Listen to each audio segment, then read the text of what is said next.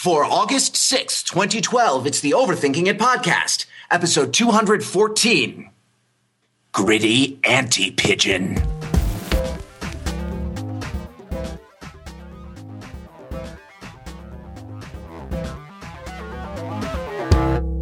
Welcome to the Overthinking It podcast, where we subject the popular culture to a level of scrutiny it probably doesn't deserve. From the United Kingdom, the bleeding edge of the British Empire. I am Matt Rather here with the panel to podcast. I've been away. I've been on international adventure. I still am, but finally we find a time. We finally figured this whole time zone thing out.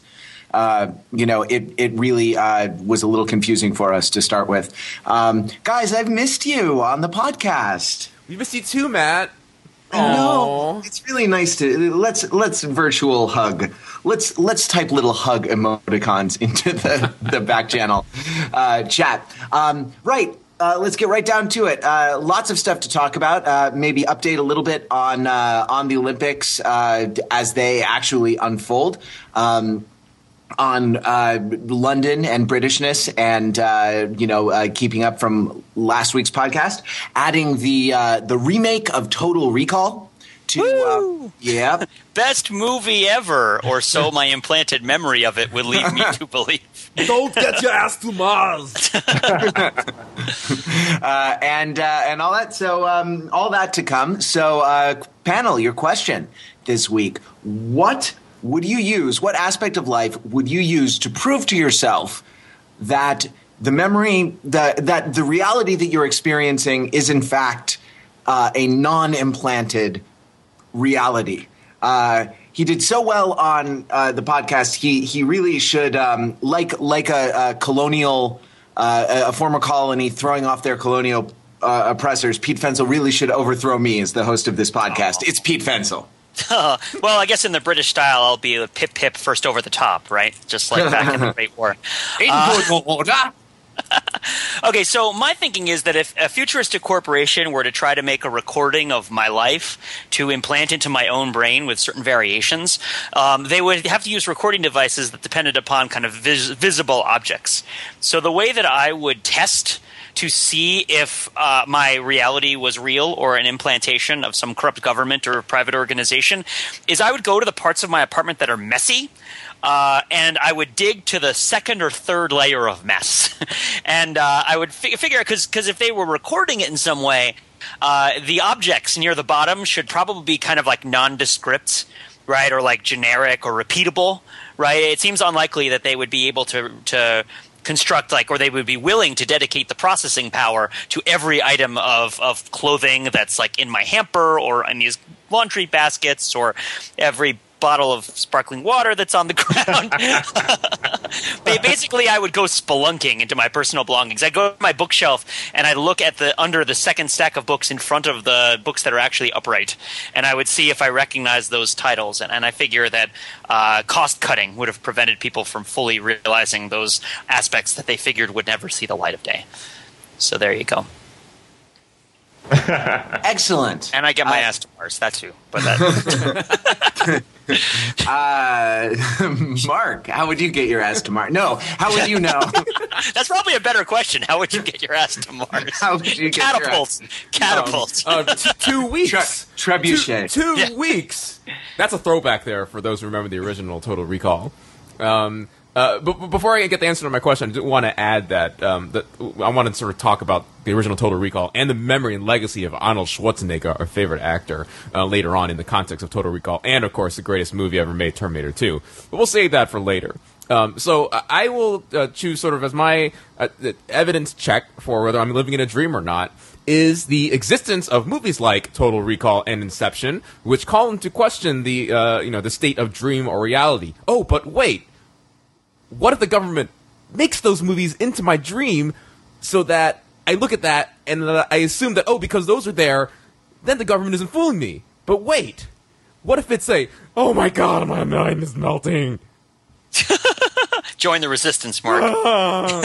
those movies are signals to you to join the resistance. Hasn't that always been the case? Didn't you guys know that? You're supposed to go down to the rail yards and meet up with a bunch of shady people in long coats, and they'll help you overthrow the oppressive regime that we all live under. Okay, forget the idea about the movies. I think the existence of belly button lint is pretty much there. That's a detail, that, let's be honest here, who's really going to include that in a simulation of our mindscapes?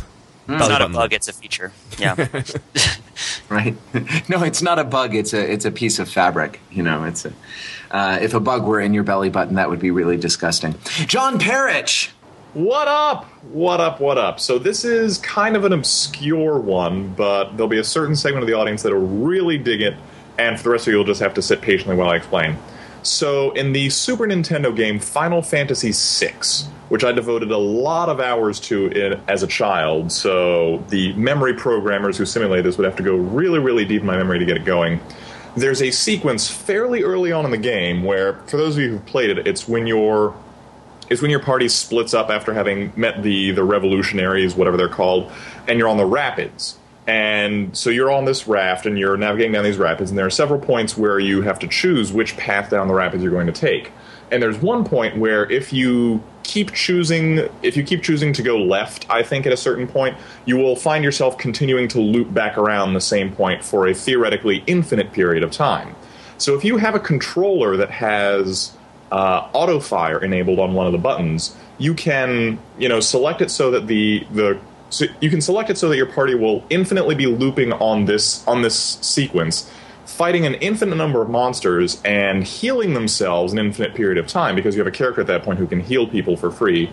And such you can tape down the controller button or just affix it in place in some other way, and then leave the game for hours at a time, so your party just levels up sufficiently. So after a few hours of play, everyone in that section of the party will be at level 99 or something. Now, my theory is that at a certain point, 40 to 50 hours in, the memory programmers who are watching me simulate this infinite loop would just give up and say, all right, we give up. This is all a dream sequence. We're not going to watch you play a video game on infinite loop for 60 hours. we give up. We're done with you. This is pathetic. Why are we even simulating? Why are we even wasting processing cycles, simulating processing cycles within this video game? You've made us question our jobs and our purpose in life. You're pathetic. We're ejecting you from the implanted memory capsule. At which point I'd say, yes! No more recall. No more recall for you. So that you'd make your life so boring so that it wasn't worth the dystopian government to continue to simulate. Yes, exactly. I would deliberately induce simulation fatigue in the conspiracy that is implanting my mind. Mm. That's interesting, and is just it's a different kind of response than the first two responses, which were which had to do with some aspect of the actual world that it seems not worth it to simulate, and that's where. And for the record, when I spent 80 to 90 hours playing video games as a teenager, mom and dad, that's what I was trying to do. I was trying to prove that, my mind was a simulation. I wasn't just wasting time playing video games, I was there could have been simulations in my head and stuff. Well, that's the sort of thing that as a smart teenager, you know what I mean, as a cognitively, intellectually precocious teenager, you can get kind of obsessed by things like this, and they can get a little scary sometimes. What if it is all virtual reality? I don't know, free will versus determinism or things like this. And you don't necessarily you have the cognitive ability to pose the questions for yourself, but not yet the tools to kind of cheat your way out of it. You don't have the cheat codes, as it were, which you learn in college. The philosophical cheat codes of insoluble riddles. So you may well have been. I believe very very readily that you would might have been really troubled by that question as a young squire. Yes, and also Ultros the Octopus was trying to tell you to join the resistance. Yes, he was, but he was a little too surreal for me to pick up on it. Although, really, if you're trying to break someone into the resistance to reality as you recognize it, the only way to recruit them would be through surreality. Which So, is actually very relevant to our conversation later. But I'll let Mac Mac go first. Well, no, my initial impulse had been what Pete and Mark said. That is to say, find some element of reality that is, not worth it to simulate. I was going to go for junk mail. I was going to go for the glossy circulars with like the coupons, for the Safeway or for the I don't know what you have in Boston for the Star Market or something like that, right? Like, so you're saying has anyone actually opened a value pack, like a coupon value pack, one of those thick envelopes? Is there just blank paper in there? Is that? I found a wonderful local dry cleaner in the value pack, and I have stuck with that dry cleaner in Los Angeles, even though I can no longer use the value pack coupons because they say quite clearly on there they are valid for new customers only. And though I've thought of coming in with different disguises, to fool the guy, I won't do that because he's quite a good dry cleaner. And yes, so I opened it in the value pack. Yeah, a lot of dry cleaning. A lot of dry cleaning coupons, but that just you couldn't simulate that, right? Like you couldn't do that down to the level of detail that it would require. So Matt, are you saying that if we haven't opened up the value pack and we don't know if the value pack is containing actual coupons or just blank pieces of paper, then we really have no way of knowing if we're living in a dream world or not? Mark, I think it's a case of Schrodinger's value pack. Can't use that one. It's too easy. Pushing right along. Pete, you saw the you saw the film. So Yes. Why don't you give us the field report from the new Total Recall? Cool. Yeah, sure. Okay, so there are three interesting things about the new Total Recall. One of them is one scene in the movie, which is good, and the rest of it is not as good, which is a scene where Colin Farrell sits down and remembers that he knows how to play piano. Right, and it's sort of a very kind of genuine scene, and it's kind of a little bit of a vulnerability scene, and there's a real emotional core to it. And it's also the same scene where he gets the projection of himself, right, that tells him, by the way, I don't know, I guess there's going to be Total Recall spoilers, I guess, but I don't think that should really bother you, because this is not a movie, the remake isn't, go see the original one, it's more fun. But anyway, there's one good scene where Colin Farrell sees his previous self, and he's playing the piano, and there's cool stuff happening. The rest of it's kind of flat and drab. The second interesting thing about the movie is the sort of cycle of how it comes about in terms of its development, right? So they made Total Recall in 1990. They were going to make a sequel of Total Recall called Total Recall 2, and they decided to adapt the Philip K. Dick story Minority Report to make that sequel. That sequel got shelved for a really long time and eventually became the movie Minority Report.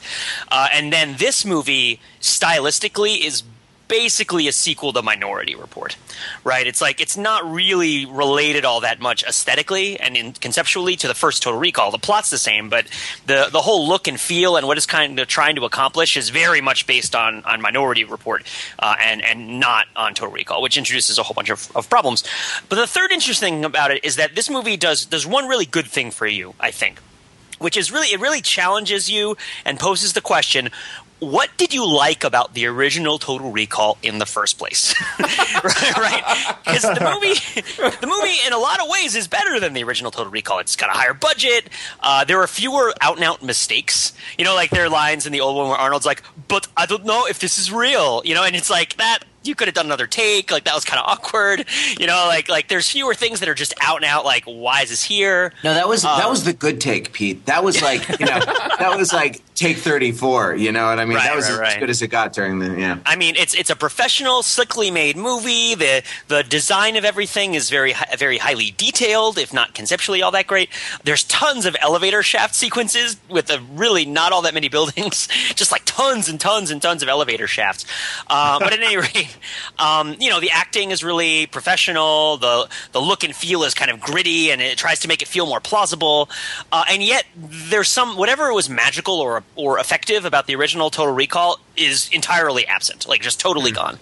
Long stretches of this movie are just totally joyless and just very interchangeable with other movies. And the whole plot of do I know whether this is real or not, it just doesn't work as well as the original Total Recall did. And now that might be nostalgia talking. That might be, well, when I saw the original Total Recall, I was like 12. I mean, it came out when I was 10. Well, Fenzel, right? that's my that's my first question, and it's something I wonder about all Philip K. Dick movies, because all movies based on a Philip K. Dick short story or novel or property of some sort have a scene in them where the protagonist has some conversation about whether or not they know things are real. And it's noteworthy only because the actor that's given this dialogue, this speculation, is rarely someone we would consider a great actor. Yes. Like, for instance, Arnold Schwarzenegger in the original Total Recall, where the doctor shows up on Mars and he's trying to convince him that he's still back in Recall, and Schwarzenegger says, "All right, let's say you're telling the truth and this is all a dream. I can pull this trigger and it won't matter." Yeah. Or Keanu Reeves in A Scanner Darkly. Or, I mean, Harrison Ford's a good actor, but it's well documented that he wasn't really into Blade Runner, that he didn't quite get what was going on and wasn't a huge fan of the material. So his conversations about what is real and what is not are kind of flat. I think really the best example is Peter Weller in the mid-90s sci-fi horror film Screamers, which is based on the Philip K. Dick short story Second Variety. Wait, that's a Philip K. Dick story? That used to scare the crap out of me, that movie. Oh, yeah. Yeah. And if anything, I think the short story is actually scarier.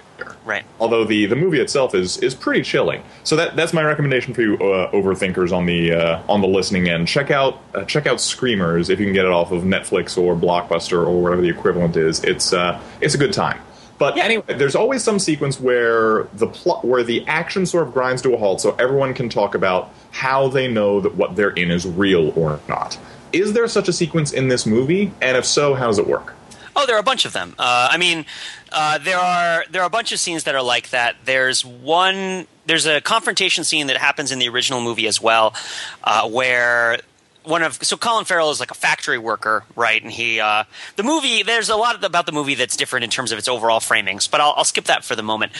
There's a scene where one of Colin Farrell's coworkers from his sort of mundane life shows up and tries to tell him that he's still in the Recall situation. Right. Like he's still in the thing and what he's seeing isn't real. He's having a paranoid delusion. Everyone around him is a manifestation and he needs to shoot Jessica Biel in order to sort of break the program and get out of it.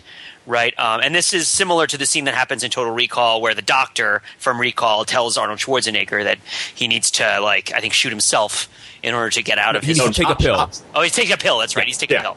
And then... So there's that. And there's a red pill and there's a blue pill. And different movie. Sorry, forgive me. Sorry. There's also a scene which is probably the most interesting one and that addresses this question in the movie where Bill Nye, right, who plays the sort of it's not a mutant guy in this one. It's like do you mean the science guy? No, no, I mean the guy from Underworld who gets his face chopped in half, and also the guy from Love Actually. Whoa! Spoiler alert. What? If you haven't seen Underworld by now, you've forfeited your right to not find out what happens to Bill Nye's face. It is in fact chopped in half. But the British actor, the older British actor. But yeah, he's in this movie as Matthias, the leader of the resistance, who in the Arnold Schwarzenegger movie is like a mutant conjoined twin that's like in a guy's stomach. But in this one, he's an old guy who lives in Oxford. And he has this talk with Colin Farrell about how the past is a construction and it fools us, and to really understand who we are, we have to think about what's happening in the present. And Colin Farrell's like, but I believe this and I believe that and I don't know, right? And there's a couple of other times where Colin Farrell's like, oh, what's real? I don't know what's real. This is crazy, But the biggest scene is definitely the confrontation and the sort of Mexican standoff that happens. Okay, because in a Philip K. Dick movie, those conversations are rarely just expository or scene-setting set pieces, like the way you seem to describe the Bill Nye conversation, where it's two characters just talking out the theme of the movie, but it doesn't have any real impact on the plot as such. In a Philip K. Dick movie, they tend to be directly relevant to the plot, like in the original Total Recall, where it's will Schwarzenegger fall for the villain's con game, or will he see through it? Like that's a forking point in the narrative. And similarly in this remake, as you describe it, where I think is Bokeem Woodbine his coworker who shows up and tries to trick him. That since he's the only black guy in the movie, I'm guessing that's probably who that is. It's a future. By the way, it's a future that is entirely in Britain and Australia, where everybody is either American or Chinese. Okay. Yeah. that totally works. That Yeah. makes perfect sense. So, and in fact, thinking about it, I was Get to New South Wales. I was thinking about it, and the one director who I would say does a better job of grappling with the questions of identity and reality and making them germane to the plot of a movie better than anyone else who tackles Philip Dick's material is Christopher Nolan. If you look at Memento, if you look at Insomnia, if you look at The Prestige or Inception, like they're movies where it's not just talking about what is reality in the sense of two characters sitting around saying, what is reality? You know, freshman dorm bull sessions. But in the sense that the question of what is reality, what is identity, is directly relevant to the actions of the protagonist and the people opposing him. Right. And I think that to contrast it with some of the big Philip K. Dick novels, movies based on stories, not necessarily on novels, but say Minority Report, Blade Runner, Original Total Recall, they don't locate that philosophical or that psychological conflict in the psychological life of the character strictly. Right? It's not like you're watching a psychological drama where the character is kind of piecing it all together. A lot of the times, the life of the character is kind of it seeps out of the character's own internal life and is reflected in the setting and is what's happening around the character, right? Like there's surrealism and symbolism, especially in A Scanner Darkly, right? Yeah. Where it's animated, it's rotoscoped a lot of it, yes. or it's all rotoscoped, yeah. Yeah, which is when they take film footage and then they animate on top of it, right? For people who aren't as familiar. But in that case, you're not just relying on Keanu Reeves to communicate to you how disoriented he is and weirded out by what's happening. He's a cartoon, right? And the world around him is kind of impermanent and shifting. And while that is certainly, it's there in movies like Memento and Inception, certainly the world around them is weird. Nolan does tend to ground that kind of conflict within the psychology of the character in a way that's kind of readily identifiable, right? And not in a way that's kind of like splayed out all over the visuals. And I think this movie tries to do that more, but I think it ultimately fails because for a bunch of reasons. And I think the main one is that they try to make Colin Farrell's psychological conflict about whether this is real or not seem more plausible, but in doing so, they kind of lower the stakes for him so that he never seems to really confront how crazy the thing he's being asked to believe actually is. Right, like he's really anxious the whole movie, and he's kind of like, oh, I don't know what's going to happen. Oh, I'm Colin Farrell. I'm so upset. He's like sort of running along. He's running away from things a lot. He's like, this is so strange. But I mean, the Arnold character, like he's like roaring and snarling with his eyes going crazy. He's like jumping on top of tables with machine guns next to little people. He's doing all these like incredibly weird, crazy things, and he's sort of owning up to that. Like the way that he portrays the character kind of owns up to how extreme he's being asked, the things that he's being asked to believe are. Whereas for Colin Farrell, it's like he has about the level of incredulity that like Taylor Lautner has in that movie where he has to slide down the side of a building. But right? I remember that. Bad things are happening. Oh boy, like Sheila Booth and Crystal Skull. It reminds me of the scene in Hitchhiker's Guide to the Galaxy. Spoiler alert for the first volume of Hitchhiker's Guide to the Galaxy. After the Earth has been blown up and they get to Magrathea, and Slarty Bartfast tells them that the Earth was a giant computer sent to or built to determine the question of life, the universe, and everything. Arthur says, "Oh, all my life I've had this strange sense of things not being quite what they seem, and that there was this sort of impenetrable conspiracy just below the surface of life. It turns out I'm right." And Slarty Bartfast says, no, that's just garden variety paranoia. Everyone in the universe has that. You're not that special. But in seriousness now, it's a question of like acting style, isn't it? Like Colin Farrell, who is I nearly said Colin Firth. And actually, it might be really an interesting thought experiment to imagine Colin Firth doing Total Recall. And the wife wouldn't be able to hit him. Like she'd be like, "Oh, it's Colin Firth." Yes, I'm not sure whether this is the right reality or not. Yes. Anyway, that'd be a very mannered romantic comedy of sorts, almost like Vertigo with a laugh track. Like, right. Am I married to the right woman? What is this? I don't, it's not, I'm not, I'm sure, but hold on. Right. But yeah, let's not slip into Hugh Grant Total Recall, though. That's a tough one. Get your Aston Moss, yes. Yes. It reminds me of a scene in Notting Hill where Hugh Grant is posing as a reporter for Horse and Hound magazine, and he gets into the press junket. He asks the famous Spanish actor or maybe Latin American actor, but the famous non-English speaking actor through a translator, because he has to think of something. Did you feel that you had much in common with your character to draw on? And the answer is no. And he says, why? Because my character was a giant flesh-eating monster, and I am not. Anyway, sorry. I'm not actually a wizard. I pretend to be a wizard. Yes. Sir Ian, action. You shall not pass. No, but this is I think directly related. Sorry, Mark. I'll finish this point. Okay. In all seriousness, because I digress a lot. This is related to a point you made on a podcast a couple weeks ago when you were talking about the difference between naturalistic acting, which is like kind of just going around as you do every day, and the use of an actor's faculties for some expressive purpose, right? And whatever else you say about whatever you can say against Arnold, he is an avant-garde, experimental, cutting edge performance artist who uses his body for expressive purposes, his body and his voice, in service of these things, and not necessarily for the purpose of verisimilitude. But Colin Farrell, who is sort of celebrated as an actor for his ability to, convey things realistically, right? It's the wrong approach to take, right, in an action movie.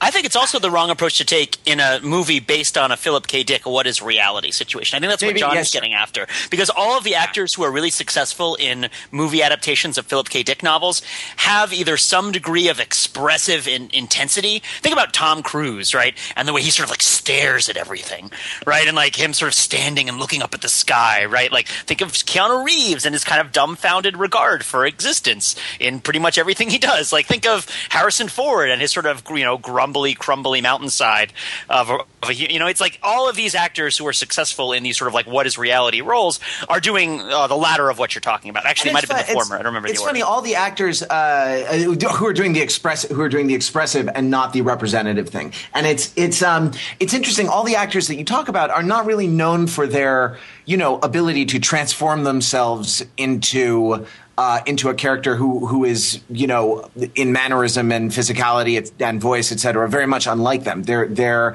actors who are known for kind of bringing what they bring the same to every project.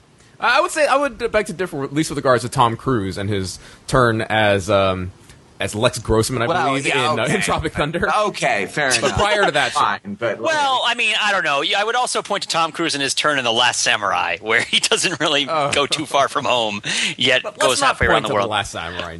Tom Cruise has sort of shown us that he has this ability to become this comic character, right? But I think in a lot of his dramatic roles, like in Rain Man, right? He's not really that far away. I get you what you mean. I still think that what Matt says makes sense, but yeah, definitely. Okay, so can I use this opportunity to segue to talk about Arnold and the play that I saw this weekend? Sure. Yeah, sure. which did not include, which sort of did include Arnold Schwarzenegger, actually. So let me get to that in a second. Pete, let me go back to what you said earlier about this movie being joyless. Yes. Compared to the original Total Recall. Mm-hmm. And I think germane to this conversation we're just having, the reason why this movie is joyless is because it doesn't have Arnold Schwarzenegger, right? That's a little bit of an oversimplification, but run with it, sure. Okay, so what are the joyful, gleeful, kind of crazy moments that we most remember from the original Total Recall? Are Arnold's eyes bucking out when he's deprived of oxygen? That's a different movie. No, but the lines that are in this movie, if you want to live, different movie. He says, "Consider that it's not a tumor." Okay, Jingle all the way. Remember the lines. The Iceman cometh. In all seriousness, though, get your ass to Mars. Consider that the divorce. Give these people air. that's the joy element there. Or right? even when he pulls the thing out of his nose. Also that, right? Fantastic stuff, right? And this all speaks to, the physicality of Arnold and his outsized personality and his presence on screen, right? That is missing, seems like, from this movie. And so while we're talking about Arnold Schwarzenegger in this context, it seems like with this and other things that happen, but his exit from politics and return to acting, people are sort of looking back and reevaluating Arnold's career, and in a lot of ways renewing their appreciation for what he does do on screen, right? And not just sort of disparage him as a not talented actor who just does the same thing over and over again in action movies, right? Oh, I am so glad that Expendables 2 is going to feature more Arnold than Expendables 1 featured. It will be a still better movie for it. And when you see it, I urge you, go get the enhanced theater experience, which is, you may recall from this very podcast, that's what I got for Expendables 1. It means the loud barrage of sound, deafening, seat-shaking barrage of sound theater experience. It means the cower in fear of the decibel level. And I can just, I can see him jumping in the smart car and just hearing that frame crunch under him, in doubly. I'm definitely looking forward to Expendables 2, really just because of Arnold has a larger part in it. Okay, so now let me go back to what I was talking about, seeing Arnold Schwarzenegger in a play this weekend. As some of you who saw on Overthinking It earlier this week, we had the opportunity to interview the creator of the show Terminator 2 Judgment Play, which is obviously based on Terminator 2 Judgment Day, which starred Arnold Schwarzenegger. And I got to see the show yesterday, that is the day before we recorded this, on Saturday. And the most important part there are two important things about this show. One is that it reminds you how important the character of young John Connor is in this, because the actor who played John Connor did an excellent job sort of like overly emoting and doing the whole early 90s cowabunga sort of Bart Simpson thing going on. But the other thing that was really important about this movie, this play, was that they cast the role of the Terminator, or the Arnold cum Terminator, from the audience.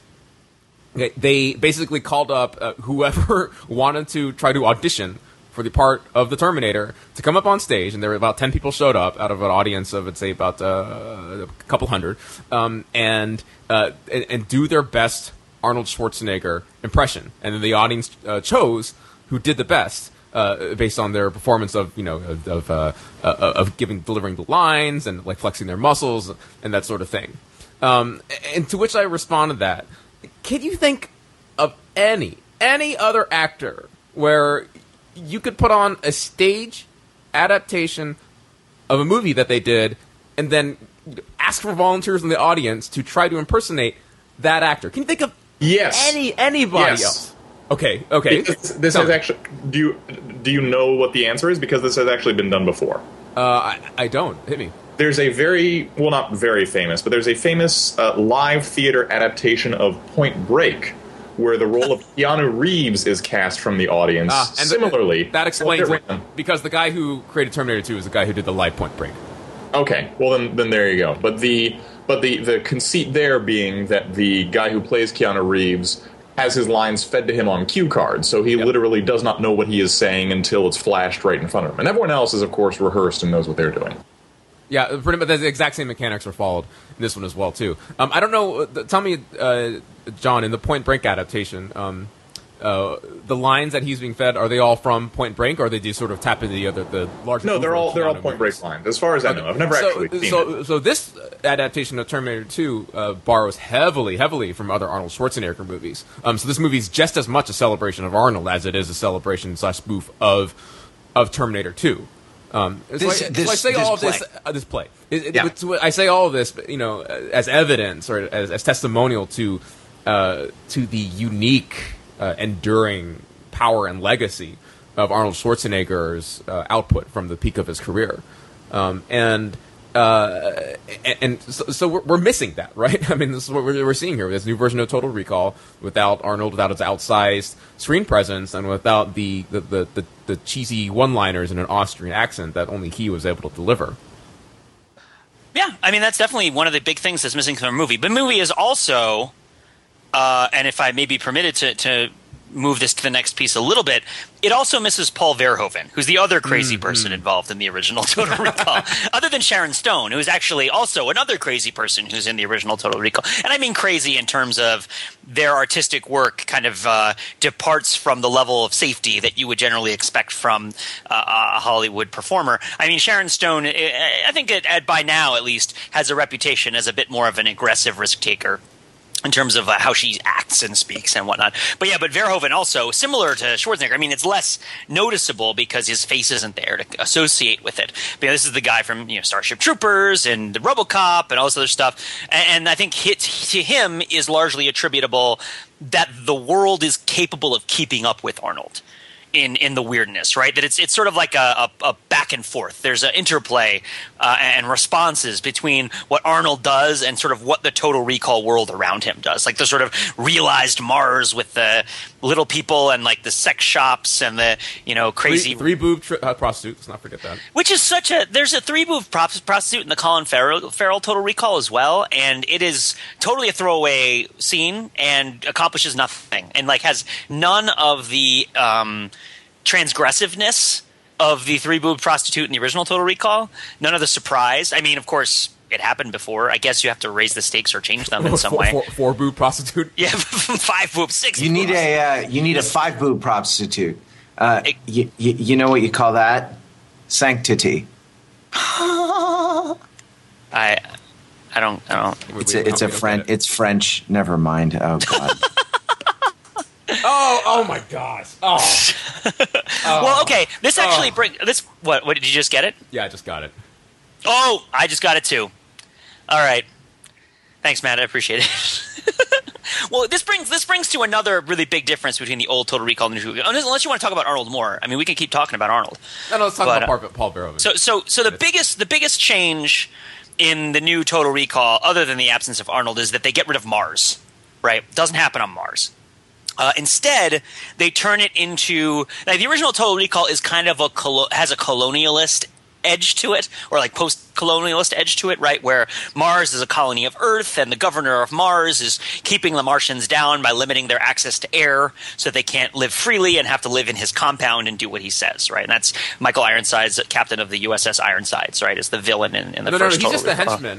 He's just the henchman. The bad guy from RoboCop. Right. Is Cohagen, who does not give the people air. Yeah, exactly. Yeah, so, classic 80s character actor Ronnie Cox is the villain in the first Total Recall. Right. I see Michael Ironsides, and I assume he's the star of everything that he's in.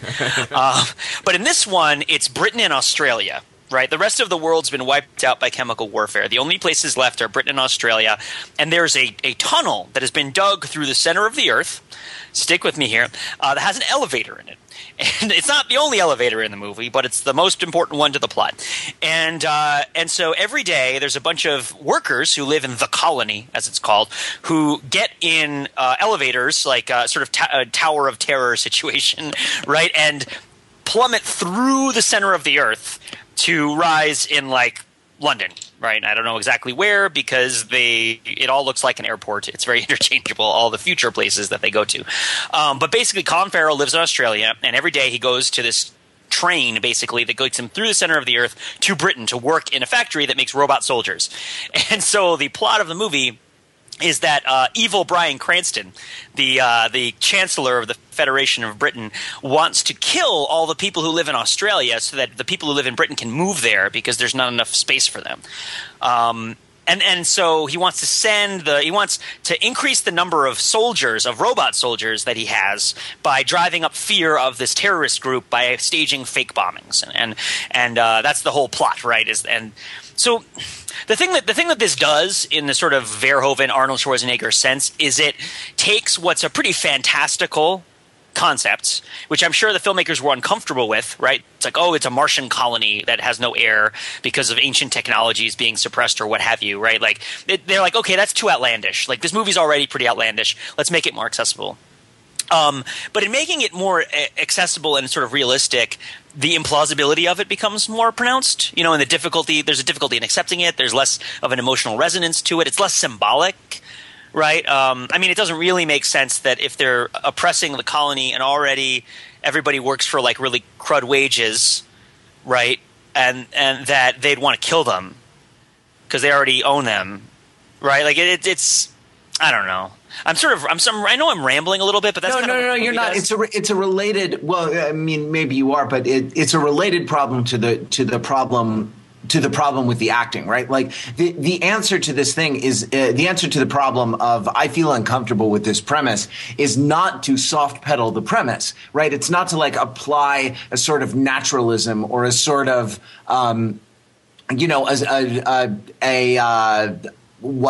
dissonant idea of plausibility to the plot. That is to say, in storytelling, you should never apologize for the premise, or for the kind of story that you're going to tell, right? You're presumably there to tell a story that gives pleasure to the audience, that's enjoyable to listen to. And if you try to, in a weak way, try to make the story something that it's not, you're doing everyone a disservice. It's something that to quote myself, I wrote an article on the site several years ago, I want to say back in 08 or 09, about a series of fan-made films about Mortal Kombat, the video game series that were starring Michael J. White. Michael J. White and what's her name from the Star Trek series? She played a Borg in the skin-tight costume. You know what I mean? Jerry Taylor? Jerry Taylor, thank you. And it was supposed to be like this gritty, not quite naturalist, but more naturalist than the original story material, retelling / adaptation of the Mortal Kombat universe, in which the guy who plays Reptile is really suffering from harlequinotic theosis, and the guy who plays Scorpion is part of this legendary group of high-paid contract assassins, and the guy who played Johnny Cage was really a secret agent posing as a movie star, etc., etc. And this immense level of gritty realism about a video game which is about Japanese gods and wizards who can change their shape and four-armed mutants in a martial arts tournament. Like it's imposing, as you say, a level of naturalism to material that doesn't really benefit from it. Yeah. Just for the sake of touching on it, because of the belief, whether true or false, that naturalistic is somehow more compelling, that it's prettier or more exciting in some way. To quote again, and then so this rhymes with what Pete is pointing to, what I'm pointing to, what John is pointing to. It's the same thing that Pete wrote about in his article about the Hurt Locker on Overthinking It, where Lethal Weapon was in many ways the strong version of the Hurt Locker, right? And it's just that our ideas about behavior and biopower and science and what have you have altered between then and now. And I think joylessness is actually not a bad word for it. The kind of the inability to revel and in and enjoy an implausible premise, or just to sort of go to to sign that contract with a storyteller, that tacit agreement that okay, I want to be taken on a ride. I want to be taken on a ride with you, right? Like, what do you gain? What is the thing? I'm really curious about this impulse to explain it with science, or to kind of hook it into their experience. It's not like they're not going to buy it. He's a half lizard. He's a half lizard. Okay, yeah, you know what I mean? You don't want your pool midichlorinated. Right, it's no good. So, and by the way, I'm working on a remake of American Tail, except that they're not mice. They're actual people. It really focuses on the diseases that immigrants get when they are in boats for a long time. So various. You mean you're remaking Once Upon a Time in America? Yeah, but all the same songs as Americans. Except with the lyrics. Yeah. The lyrics slightly changed, right? Yeah. It would be there are no murderous pogroms in America. The streets are paved with cobblestones. Yeah, but we found in market research that everybody loves the pigeon who lives in the Statue of Liberty, and so we're going to keep that. But it's going to be hyper-realistic CGI. Gritty anti-heroes is what it's going to be about. Gritty anti-pigeon. Yes. Okay, let me point out a couple of parallel trends here going on with this trend to grittiness and realism, right? The first being with the Batman movies, right? Which started out in the 90s and reached this sort of terrible pinnacle of gaudiness and cheesiness and not believableness, and that sort of fell by the wayside and is resurrected by Christopher Nolan with this gritty, dark version of it, right? And then you also look at Total Recall, or sort of at similar poles, right, where the 90s version had all these very fantastical elements. They went to Mars, there are these mutants, Arnold's eyes bug out, Arnold's in it, and then to this modern version we have, which is seemingly much more realistic, and with Colin Farrell, who's not quite as outsized of a personality. So is there a similarity? Is there a connection with those two trends based on the conversation we just had?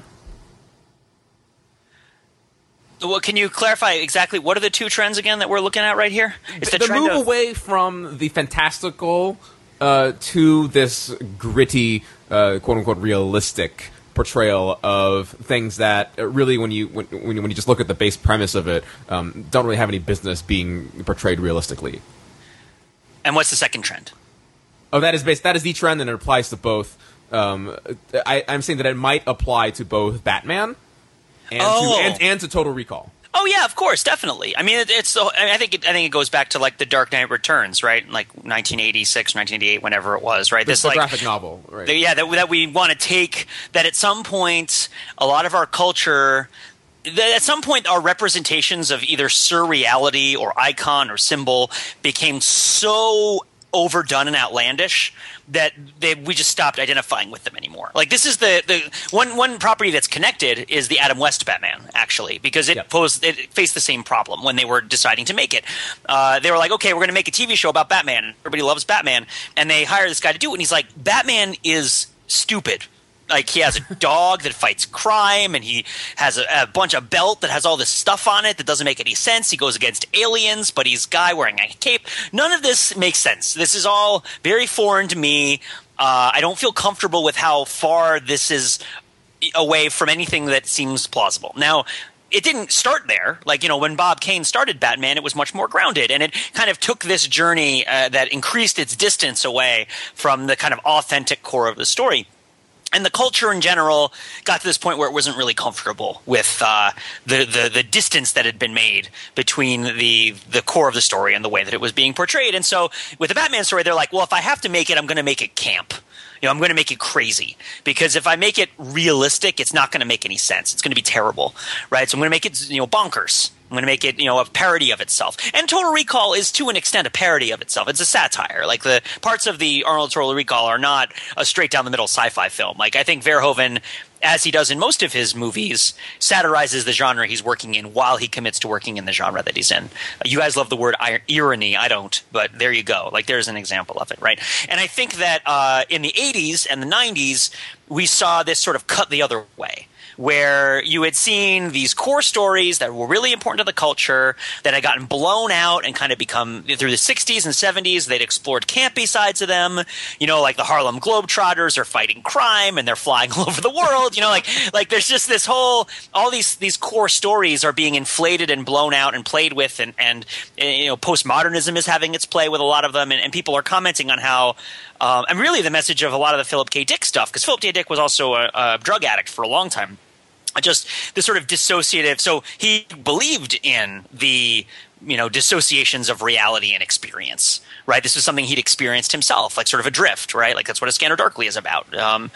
And the culture had gotten this distance away from this core stories that people identified with, and so there was this backlash. I mean, made everything dark and gritty. Not everything, but a lot of stuff dark and gritty and realistic. To the extent that that's such, does that really correspond closer to experience? That's debatable. But like, it's the journey that brings us to Wolverine, to like the dark Batman again. That kind of brings us back to like stories about alcoholism and families, and like I'm trying to think of like actual kind of adult examples of this that aren't like, because I think the trend cuts across the culture where it's like we're going to make this gritty and realistic. And well, I want to speak to it a little as well, because I was thinking while we were talking about this of examples that run the other way that are commercially successful. Like, are there examples of films, because we're talking films now primarily, that instead of shifting towards a gritty, naturalistic interpretation of things, shift towards a bold, four-color, black versus white in the moralistic sense, not in the racial war sense. Well, actually, let me go you one better and do both, bring to your attention John Waters' Hairspray and the musical adaptation of it and the film of that musical in Candy Colors, right? Like. Okay. The original, though it's not, I mean, it is certainly not one of John Waters' most transgressive movies. I mean, the original belongs to a time and belongs to kind of this, long-term artistic project of John Waters kind of painting his picture of Baltimore and things like this. That is, for want of a better word, that grittier. And when it was done as a musical, it was done on stage. You just can't put. Speaking of, let's harken back to that time when the grittiest depiction of Baltimore in pop culture was John Waters' Hairspray. Well, it probably wasn't Hairspray. It was probably a different John Waters movie. It was probably like I don't know, Pink Flamingos. Like Pink Flamingos, yeah, probably. But so it's done on stage. On stage, it's hard to be as gritty as it is on film because you can't put as much stuff. You can't put as much grit. You know what I mean? And you have to pay a union stagehand like $175 an hour to like haul in that grit. Right? And like anyway, you can't do that. And then the film with John Travolta had happened. It was this sort of candy colored thing, and more black and white, both in the racial and the moral sense than the original had been. And artistically successful, I would argue. Okay, I'll grant you that. That's one example. The example I was going for, which is on a much larger scale, was the Lord of the Rings movies, which are not at all gritty in any meaningful sense. They're very big, very colorful, good versus evil, epic battles, etc., and were very commercially successful. I would also imagine, and sadly I still haven't seen them, but the Avatar, John Cameron's Avatar movie is also similar. I mean, there's some talk about, we're landing on this alien planet to exploit it of its resources, etc. But beyond that, we're still, the movie is very much about the cinematic alien landscape and the immersion in this colorful, and perhaps too colorful, but the immersion in this amazing culture and just losing yourself in wonder versus concerning yourself with the gritty realities of day-to-day survival and people's failings, which would be the naturalistic sense. I was gonna bring Avatar up also in a slightly different connection, but I'll do it when you've made your point. But my point is, it is possible for a movie to deliberately eschew naturalism and still succeed, and still resonate, and still find an audience. But I would also contend that it's pretty hard to do, or at the very least that it's easy to appear naturalistic, or to at least trowel on that layer of verisimilitude, to apply that cheap veneer of naturalism by, you've got a protagonist, but he's an alcoholic, or you've got your protagonist, but he's in a failing marriage, and voila, you have instant character, yay, and all of a sudden your movie is gritty and realistic, even when it's in fact The Last Boy Scout and is not at all gritty or realistic. But it's a very easy choice to make, especially in the 80s and 90s, and to a lesser extent in our current generation. And so I think that's why you see a lot of it, because it's very easy to inject naturalism. It's very hard to inject wonder. Yeah, or symbolism. Yes. That is not. That is not naturalistic. That is not sort of the reported behavior of average people walking around the street that you might see in your life, and yet at the same time kind of rings true in some sort of human sense. And I was going to bring Avatar up as I was going to connect the phenomenon to sort of remakes, right? Like because. To movie remakes specifically, and not theater remakes, and I'll tell you why in a second. Wow, God, a lot of thoughts want to come out now. Harold Bloom made the sort of How many times have you heard that on this podcast? Harold Bloom made the kind of the linchpin of his theory of literary history, the idea of a poet doing what he called a strong misreading of the poet that came before. That is to say, like these huge lurches forward in his great man theory of literature were to do with kind of redoing a predecessor, getting it wrong, and getting it wrong sort of gloriously instead of just getting it wrong kind of cheaply or reacting in a cheap way, right? And so you have Shakespeare to Milton, for example, like a huge step forward in writing blank verse, or huge step in a different direction in writing blank verse. So I'd argue that a lot of these remakes are weak misreadings of the tradition, right?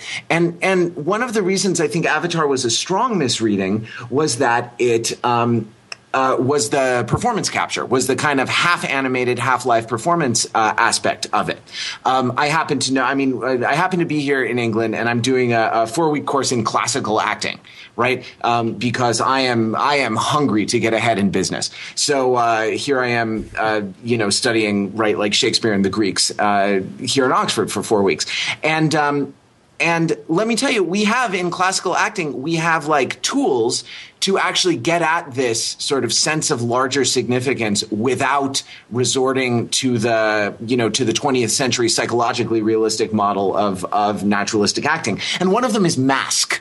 Right? Like you put on a mask as an actor, as a character, and it sort of frees something, and suddenly you can be like a lot bigger, and you can kind of access that sense of like ancestral memory or kind of shared humanity, human archetype. And I think that the blue like cats with boobs in Avatar functioned as masks, right? Functioned as, forgive me, as avatars, right? That kind of let the performances kind of push past the 20th century world, 21st rather century world of just naturalism, of Sam Worthington kind of mumbling and walking around, sort of mumbling to himself as he does, and into something else that, though perhaps it was not the most profound statement of drama or of acting or of storytelling,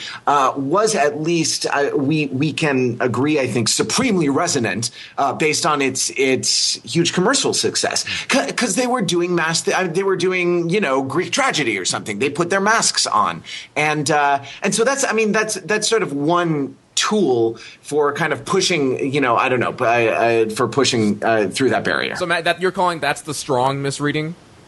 Well, I guess I confused a lot of things. I'm not sure Avatar is a strong misreading of a tradition, but I think regardless, I think the strongest misreading has got to be putting Arnold Schwarzenegger in your movie. Well, I don't know. I mean, you could say that. No, I take that. I take that back. It's debatable. It's possible putting Lou Ferrigno in your movie is a stronger misreading. Just from the standpoint of pure physical. I want to think of a good, strong, good case of strong misreading in film. One's not coming to mind. What I was saying was more that a lot of film remakes are weak misreadings of the source material and of the tradition. I think the movie that that I'm dancing around hearing a lot of what you guys are saying is The Avengers, right? Is that it's a movie where people are wearing masks that sort of makes their existence in their world like a little bit easier to accept, right? Despite the fact that it's not very gritty. It's tough to say because it's not gritty, right? That's one thing it definitely is gritty. There's a lot of bright colors. There's good and there's evil. The 30-second opening credit sequence to Night Court is grittier than than The Avengers.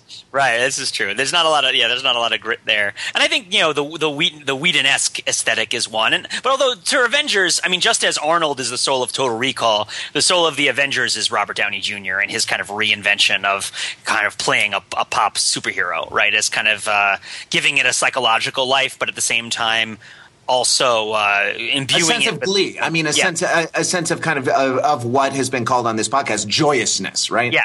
And I mean, I hear when I've read about these movies that, you know, that Robert Downey Jr. will talk to the other actors and will kind of tell them, no, this is easy to do. This is how you do it, right? I think he had a big talk with Mark Ruffalo that convinced Mark Ruffalo to do the Avengers, where he kind of explained how they were going to have a good time and how it was going to work as an acting project, sort of stylistically and professionally.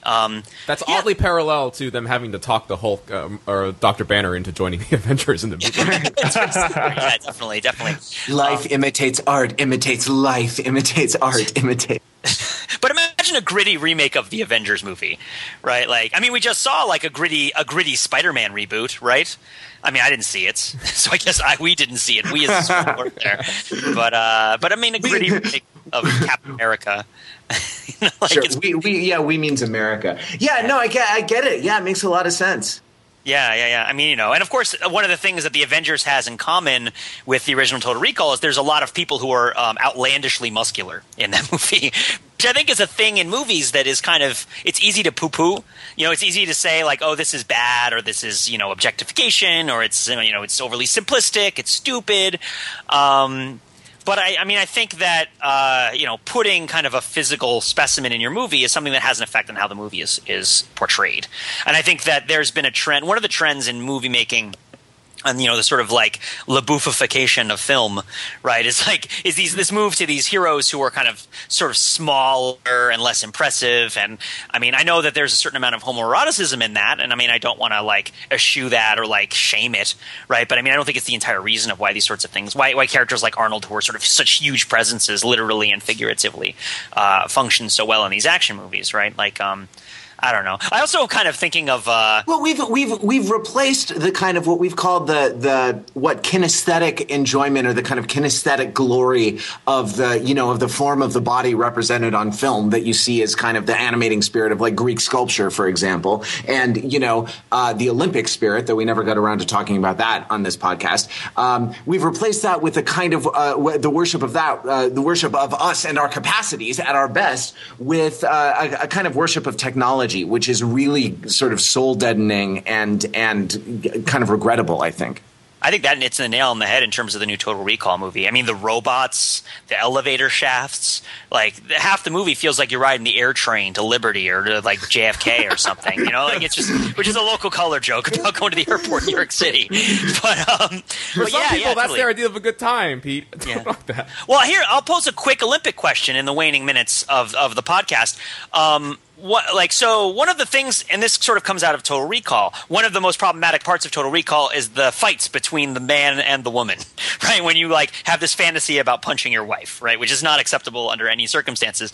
But it's also, a lot of this is about what we're talking about. People will bring up objectification a lot. Right, and kind of like people's bodies as objects, as reducing the person to less than what they are. There's been a lot of sort of back and forth, I think, on this Olympics as people have wrestled with both kind of marveling, and I think this is, you know, gender-based and sort of gender identity-based as much as anything else, marveling at the physical bodies of the Olympians, and also kind of like poo-pooing and bemoaning how fixated we are on like staring at the physical bodies of the Olympians. Like, I'm thinking about the controversies over, say, beach volleyball, right? While at the same time, front-page pictures of swimmers stretching. Right? Sure, Like, I guess that the outfits have gotten skimpier. I mean, in every sport. I mean, track and field, they're you know, wearing a skimpy two-piece, right? Like beach volleyball, same thing. But oh my God, I just hate this like middlebrow bourgeois hand-wringing, leg-crossing crap. Have these people?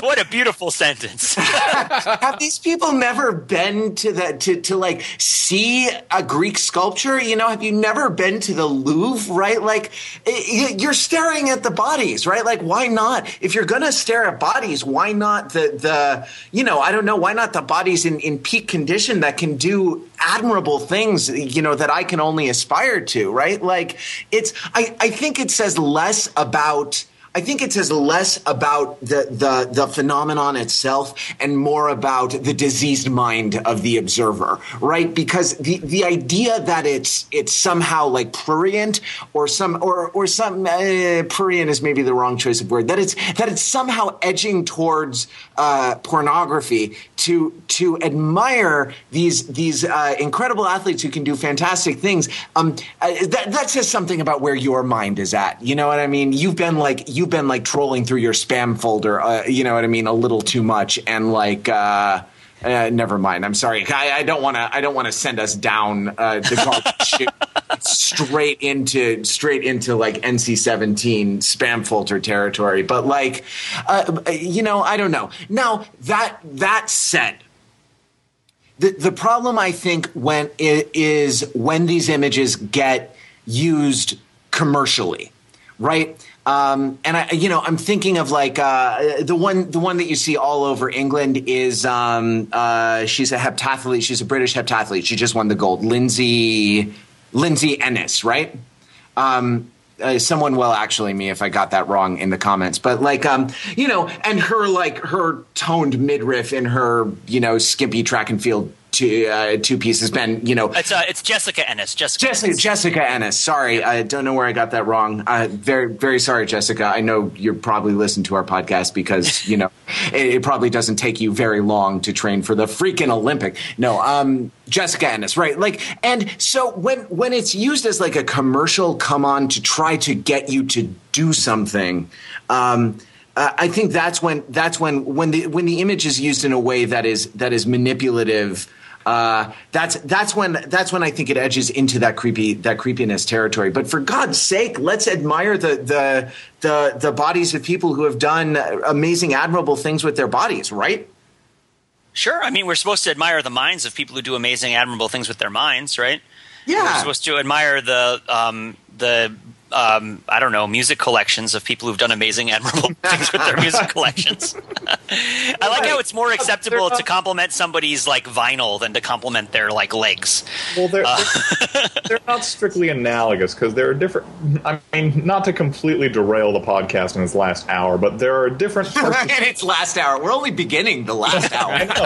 I know. In hour number 2, but there are different parts of the brain that are firing when you admire someone's legs than when you admire someone's record collection, and the act of admiring each is not strictly analogous, but that's a whole nother day's debate. Sure. Well, we'll leave that to. I mean, and I'm sorry, Pete. I feel like I took your question and like went on this screed, this terrible rant. But we can do is we can leave it to the listeners. If you want to join the conversation, if you want to tell me I'm full of it, and in fact this whole Olympic thing is just smutty. The whole Olympic movement is just a front for pornography. Feel free to do that in the in the comments on the show notes for this episode. You can call 203-285-6401, call or text 203-285-6401, and or you can follow us on Twitter at Overthinking It, or you can email podcast@overthinkingit.com. We have so many ways. We're almost two available. Before we go, 2 announcements. The first from Mark Lee. Yes, on overthinkingit.com, we are giving away 2, not 1, not 2, but 2 pairs of free tickets to see Terminator 2. We're giving away 2 pairs of tickets to see Terminator 2 Judgment Play in New York City, Saturday night, August the 11th. You have to just go to the site, find the contest post, just leave a comment in there. You can put whatever crap you want into the comment. That'll enter it in. We'll randomly draw for winners Wednesday morning, so you have until the end of day Tuesday to enter the contest to win free tickets to Terminator 2 Judgment Play in New York City. Enter now. And to the aliens who are listening to this podcast millennia hence, we're referring to our Earth date of Tuesday, August 7th, 2012. Yes. Anno Domini, which is the year of our Lord. But you probably have your own opinions about that. Oh, great alien successors of ours. One more announcement, which is that if you are in the United Kingdom or elsewhere in Europe and feel like coming to the United Kingdom between the Olympics and the Paralympics, we are going to have in London the London 2012 Overthinking It meetup. It will be the evening of Tuesday, August 21st. 2012. Watch the Twitter for more information, including the location. But it'll be... you know what? I actually don't even want to say where it might be. But watch the Twitter for that. Tuesday, August 21st, or as they say in the UK, 21st of August, the year of our Lord 2012. Well, that's it for this week. We'll be back. I'm not sure if I'll be back. With the time change may get the better of us, but it's been wonderful. I was suffering like extreme podcast withdrawal, so thank you for rescheduling, guys, to do this with me. And to the listeners, I'm sorry about the slightly diminished audio quality. Though I packed a very fancy microphone to do this podcast in my luggage, I did not pack the cable that connects it to the computer. So that was smart. Anyway, this podcast in some form will be back next week. Until then, you can visit us on the web at www.overthinkingit.com, where we subject the popular culture to a level of scrutiny It probably doesn't deserve. deserve.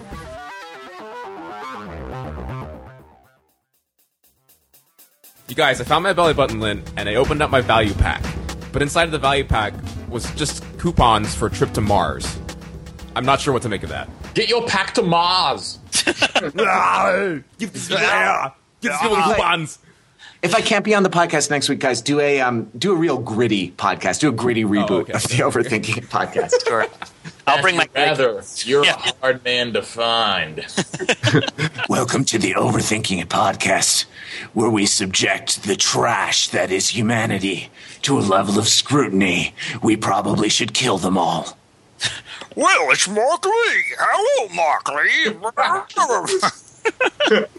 Why have you come back, Mark Lee?